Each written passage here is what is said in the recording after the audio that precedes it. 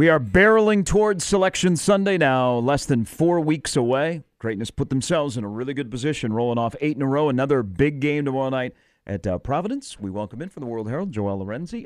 Good morning, sir. How are you? I'm good. How you guys doing? Good. You have any big takeaways from the Super Bowl, whether it be on the field or off the field, that you would like to share? Big takeaways from the game? Or the national anthem or Rihanna at halftime? I'll keep it a buck with him. As you know, I'm a big basketball guy, so I'm not the biggest NFL watcher. I can't even say I watched I probably watched half the snaps in that game. And I do think I can't say I was surprised, but I was a little annoyed with how overwhelming the flood of the timeline was with Rihanna. Love Rihanna. But damn, you would have thought she played in the game. Now she does have, so like I think one of her best albums was Auntie, and she only sang maybe one song off of that. I said it was a fine performance. It wasn't bad. It wasn't like overwhelming. It was just fine. It just makes you realize how many bangers of hits she has. It seems like everything she has put out has turned into a hit. Oh, agreed. I was watching. I'm like, damn! Like every song kept going because she's only going like 30 or so seconds with every song. I'm like, damn! Like I guess as you're growing up, like you never really put it in perspective. Because I remember when she came out with Umbrella, that's when I feel like she really came on the scene. Mm-hmm. And I'm seeing that she's going through every song. I'm like, damn, she really been doing this for forever. Like she really got that type of catalog. Well, and then for her to sing sing "Run This Town" and "All of the Lights" solo pieces, that was pretty impressive as well. All right, let's shift to some basketball on Saturday. Did you learn something new about how Creighton has found ways to win a game? Was there anything new from Saturday that you went, okay, that's another check on the bookmark of resume leading into the NCAA tournament because they can win a game blank? Did that happen on Saturday? Maybe not necessarily new, but I think they've doubled down on kind of what they've been stating over the past month or so in terms of, like, look, we know games where we didn't shoot super hot in the beginning of the year meant that we probably didn't have a good chance to win. But now it means that, hey, you look across the board at the defensive intensity. I mean, this is the best defensive group that Mac has ever coached by now, and at least the metrics will tell you. And now they're not only are they not out of those games, but they're almost winning all those games. And so they found that balance between, having the threats of shot creators and shot makers and, still not really seeing it fully translate to efficiency from either three or from the field with every game. Mm-hmm. But their defense has carried, man, during this 8-game win streak. And I've been more impressed with every game, really. I mean, the last 10 minutes or so, there was like a 10-minute stretch in that second half. Well, I'm like, geez, this is hard to watch. Yeah. But it was only because both teams were so good defensively, and Creighton outlasted UConn. And then Brian Kalkbrenner, obviously nothing he does surprises me anymore. Mm-hmm. But man, you can't mention this guy enough when talking about the best defenders in the country. Yeah, and Joel, I won't even go all the way back to last Wednesday, and you mentioned during the 8-game winning streak, some takeaways here. But now, given where we are in February, go on the road in a very desperate Seton Hall team in a game. I don't know about you, it just felt like God, it was everything was sort of set up for Seton Hall to pull that upset off. Creighton withstands that. They close it out. They look tough in doing so, and then that just brawl on Saturday between UConn and Creighton. It's one thing to maybe kind of form that identity early in the season of a pretty tough defensive-minded team that can go to that offensive well when need be. But when you now see it against some teams that are a little bit more desperate and kind of throwing a lot of different things at you, and to still see this Creighton team kind of land on their feet, I mean, is it okay to start maybe getting even a little more optimistic about what this thing and this team could look like in March? Man, I think people have been optimistic about that since halfway through the winning streak. I think now it's like they're kind of like a train with a full head of steam, kind of like a LeBron transition at this point.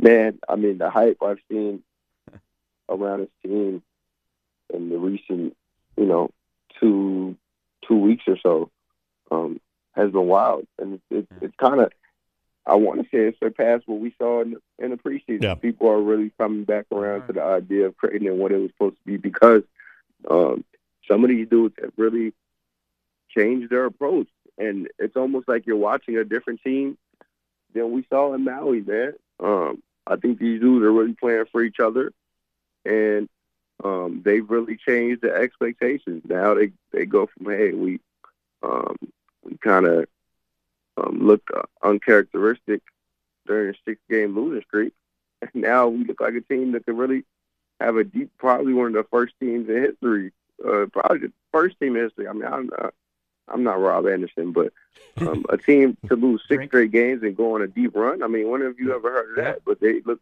every bit like they could do that. Joel Lorenzi from the World Herald joining us here. So you get asked about it a lot on this show, in your mailbag, when you're at the chai. What about that bench? What if they get in foul trouble? I know they don't foul, but what if they get in foul trouble? They're going to be in trouble. And, the line has been, well, how the bench has been managed and the ability to play minutes and all of that kind of stuff. There's a lot of things. But when the bench has a moment, I think we need to recognize it.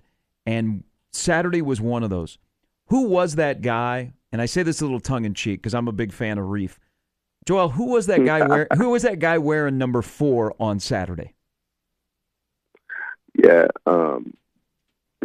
Sharif got a lot of praise over the weekend, and Mac mentioned it, in recent weeks that he and Reef had to sit down, and Reef noted that he was frustrated with, how the year's gone in terms of, just everything, production and, his own personal expectations for himself. And Mac just told him to stay ready. And I think Sharif was ready on Saturday because I think lost on some people during this whole, people should play Ben Stolzberg, or people shouldn't play, or they shouldn't play Sharif, was that those dudes offer different things. I mean, at minimum, Sharif is supposed to give a different look defensively and really pester dudes and annoy dudes, whoever that might be in the backcourt on any given night. And Jordan Hawkins is probably as tall of an assignment as you'll see in the backcourt in the Big East. I mean, that dude is going to be a top 25 pick just off his movement, shooting, and how much he can contribute right away. And, man, Sharif got into this dude. I mean, between him and Trey Alexander, Jordan Hawkins was in hell, man. And Sharif hadn't played 10 minutes in a long, long time. And Sharif doubled that. Sharif played 19 minutes for the first time since the Holy Cross game. Wow. So to carry that type of load this late in the year after that longer stretch where it was unclear where he stood and, just how his year would go, it was big for him, man. It was big for that bench because you've seen they've each individually progressed in different ways. Joel, take me through, you're watching the closing seconds of that game too, and where it seemed like, okay, this thing is actually going to go into overtime. First of all, did you initially think that, no, it's a 2, it's not a 3, and then just the way that the Creighton kind of handled themselves in that moment too, just to close this thing out. What did you kind of take away, and what was? I mean, it was a fun game to watch as far as that goes, but just the final minute itself. Oh, well, those games are stressful as hell to watch because as much as people in the stands are like, ooh, like I'm the one on deadline. So, but I thought it was a 3. I mean, the angle we sit at in the game, like we're facing Jordan Hawkins is facing us, and it's at an angle to where like heads are passing his feet, so you can't get a clear angle of his feet. And with our less than advantageous angle, we're probably not looking at his feet anyway. And so I thought it was a 3, but when they went to review it, I wasn't surprised because it did feel like you kind of your peripheral gets a feel for where guys are on the floor, and it felt like okay, maybe he was hugging the line. And then when you watch on the video, it's like, oh damn, he was on the line. Yeah. And so that whole sequence was wild to just watch unfold because those last 2 minutes or so were like they were exhilarating, man. And I mean, Hawkins, you watch a game like that, you kind of get a feeling a dude like that is gonna hit a shot that big. You can never keep that good of a shooter from impacting the game, at least a little bit. And I saw that, and then it really unfolded like KD, man. I actually feel bad for Hawkins, honestly. He is a dude. Approach this from both angles because I think this gives you a sense of more of which gives Creighton an opportunity. Is if I told you the way that game was played, where every possession was a grind and guys were getting after it guarding, and then there were some fouls that were called, and there were key fouls, whether it be Trey Alexander that staples him to the bench and only plays 23 minutes, but when he was on the floor, he got every one of those 17 points was key. But approach it from Danny Hurley and Greg McDermott.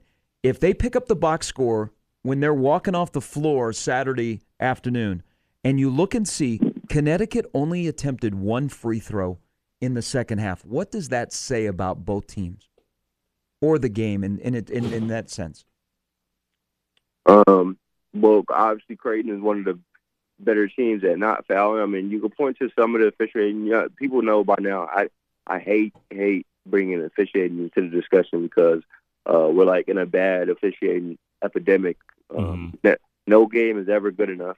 But all jokes aside, Creighton is one of the best teams in the country at not fouling, and I think you saw a lot in that second half. Really, I mean, UConn was having their way on the old glass, tossing Creighton around, but Creighton was chasing every ball.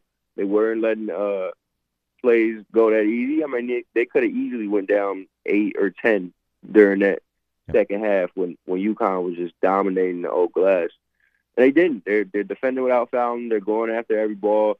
I mean, it's impressive stuff, man. And for Hurley, it's probably got to piss you off because there were ample opportunities to really probably put Creighton away, and they didn't get to the line. I mean, it was a physical game. I think in that second half, they surely let them play a lot more than the first. So.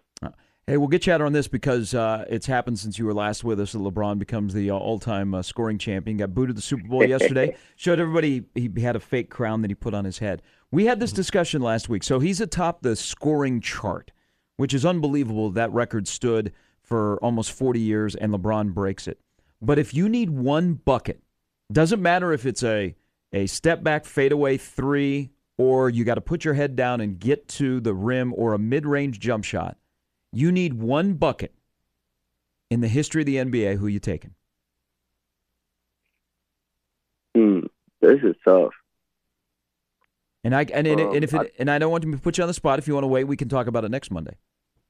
No, I'm a Kobe guy, so that was my first thought. But I'm not one of those who says, "Oh, LeBron isn't one of the top 3 or so scorers of all time," just because of aesthetics and his bag and whatever, man. I'm not one of those. Nobody becomes the leading all-time scorer, and you got to think he had been the all-time scorer in terms of playoffs and everything. Nobody becomes that by not being a great scorer. You got to factor in gravity and everything. So honestly, I would be really comfortable with, let's say, Miami LeBron. Good being designation. The guy who I need a bucket from. Good designation. Joel, we appreciate it. Great work. Enjoy a couple of road games this week. Thanks, guys. Creighton is at Providence. They are at St. John's. Yeah, I like that as well. Miami LeBron. He's that game 6 against Boston right there is what I thought of when he said Chicago MJ. Yeah, I mean, this can't go wrong with that either. Think about the NBA is there's these kind of discussions. This keeps the NBA up front. I mean, look at NBA trade deadline last week. When you're with a men's college basketball team and the trade deadline happens, that had to be fun. I basically was hosting an NBA talk show. Yeah, it was a little bit going on that day. So you did a show up there. So we got okay. Yeah. Oh yeah, these guys know. They're like, well, you know what? That's dead cap now, and they'll just buy him out and they can move him. Yeah, I was like, wow, okay, it's good. All right, Good content here. Too many Laker fans though. Yeah. All right, good show, everybody. Post Super Bowl. Go get a nap. I will eventually. I'll see the good folks in the journalism class over at Prep here in a little bit. All right. Big podcasting day. We're talking about podcasting. Yeah? Yeah. We used to have a podcast. Now we don't got no podcast. All right, for Jimmy, for Nick, I'm Gary. We're back again tomorrow with another edition of Mornings with Sharp and Hanley. The crossover with Connor and Josh is next.